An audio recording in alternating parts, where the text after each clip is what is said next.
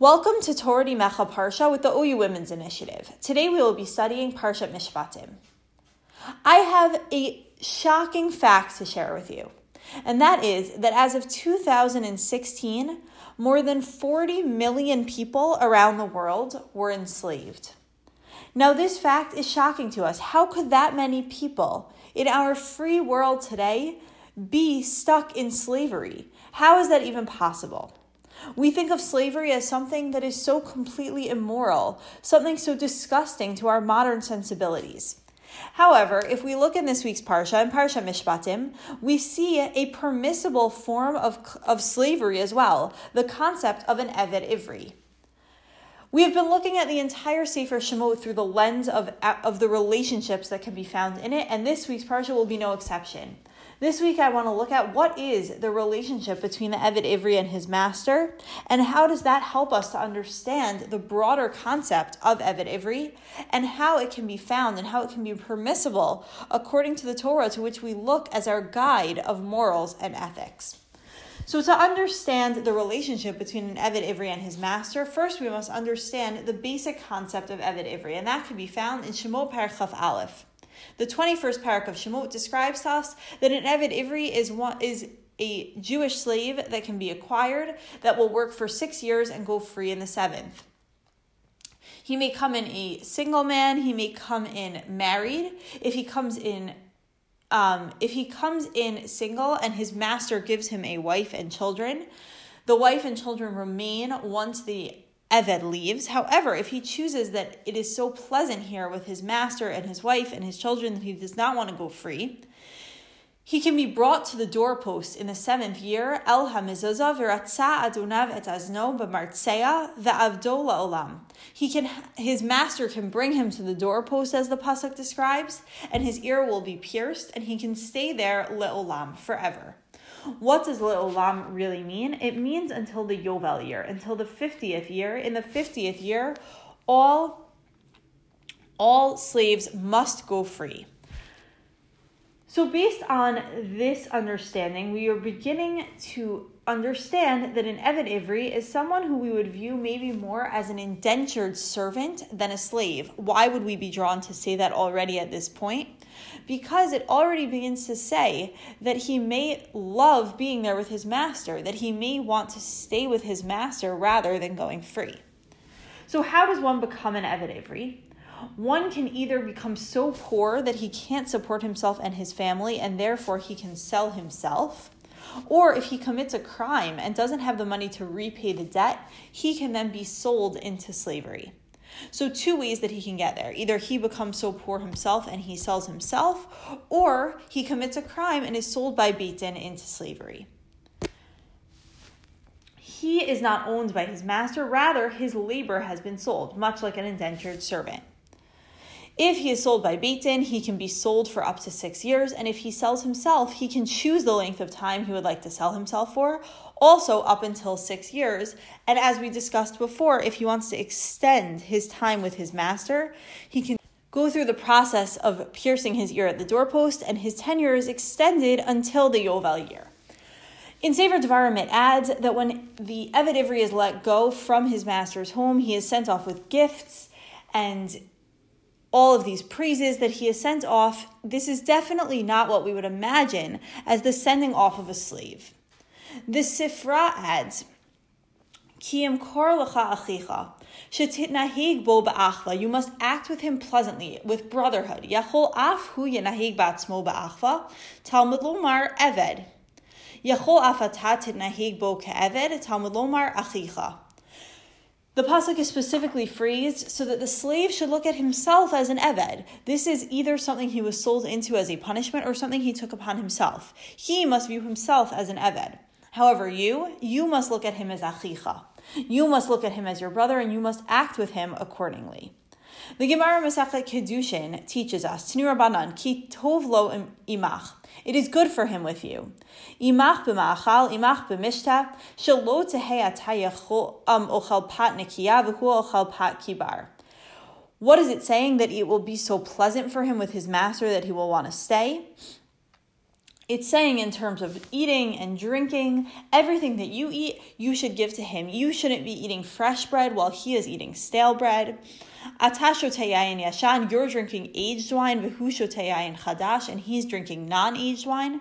Ata yashin al gabi mochin, v'hu yashan al gabi teven, you shouldn't be sleeping on a comfortable bed, and he is sleeping on straw.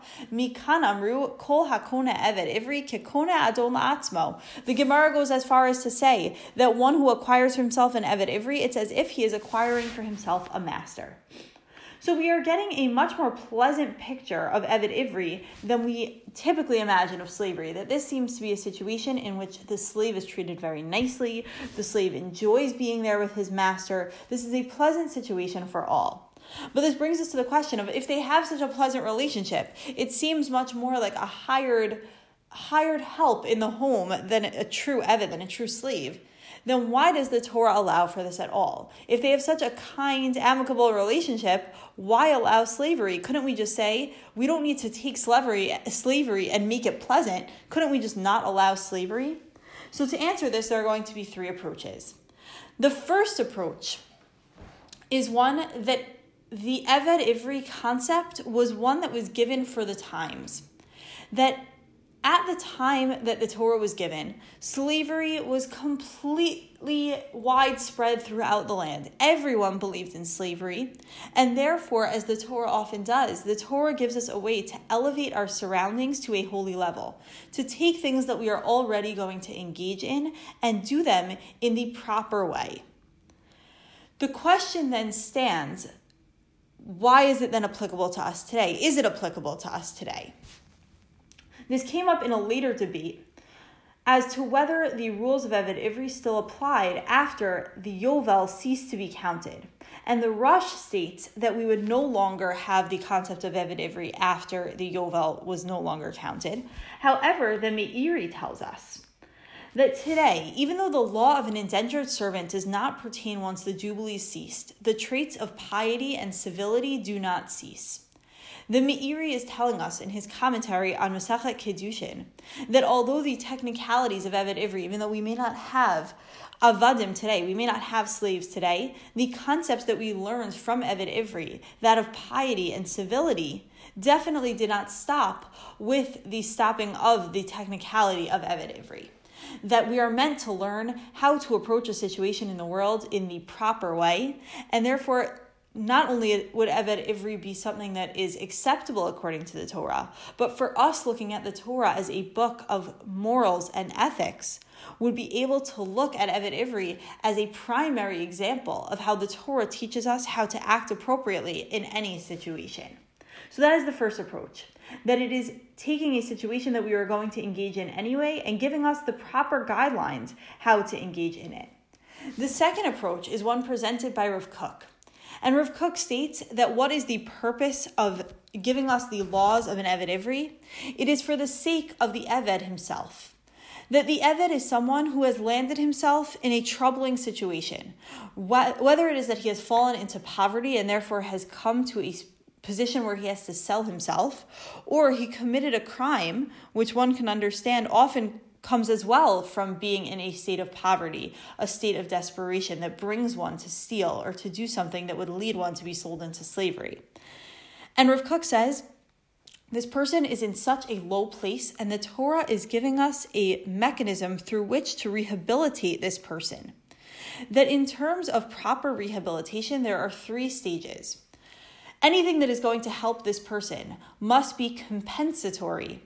The person who is lacking in the situation, whether that is the person that is stolen from or the person himself who needs the funds, must be compensated immediately, and that is accomplished with the laws of Eved Ivri. That through his sale, the person immediately has money, or the person who was stolen from is immediately repaid.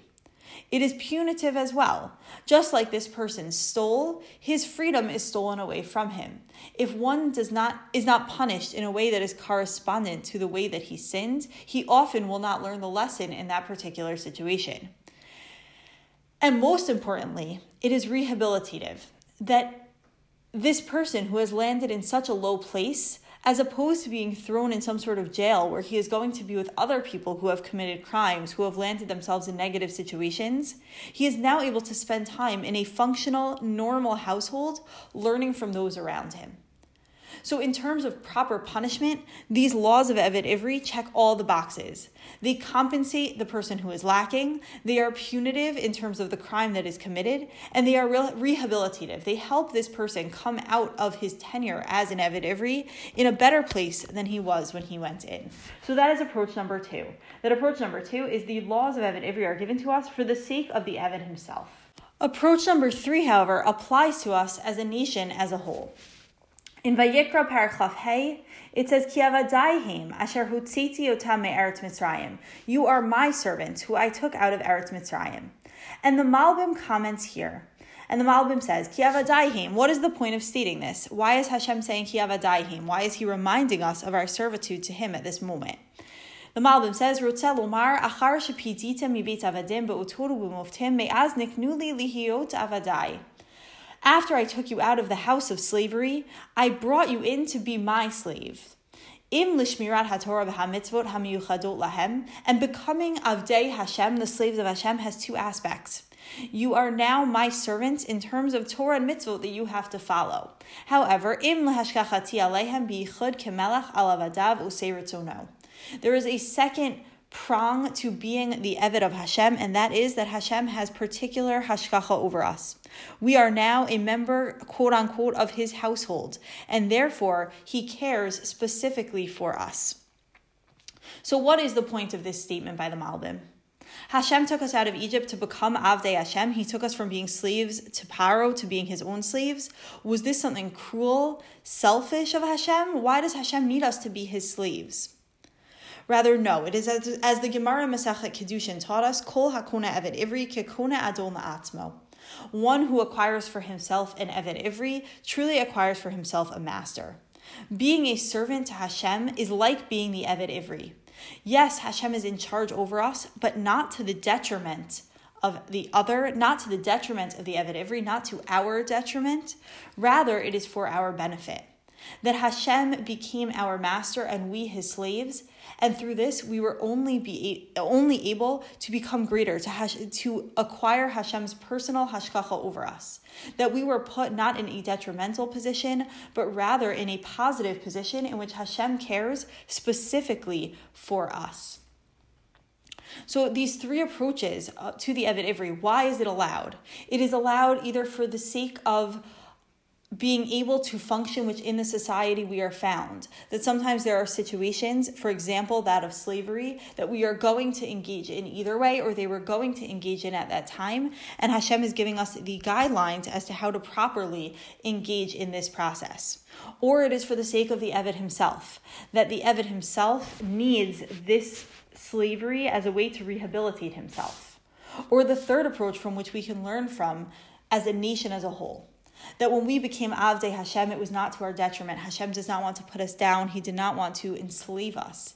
Rather, through giving us particular mitzvot to follow and commandments to follow, Hashem is bringing us into his home in a special, unique way and providing us with a specific hashkacha over us.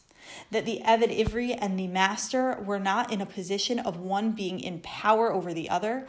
Rather, they work together pleasantly with achva, with brotherhood. And this is the relationship that we should strive to have with Hashem. That through being Avdei Hashem, we come closer and closer to Hashem. Thank you for learning today with the OU Women's Initiative.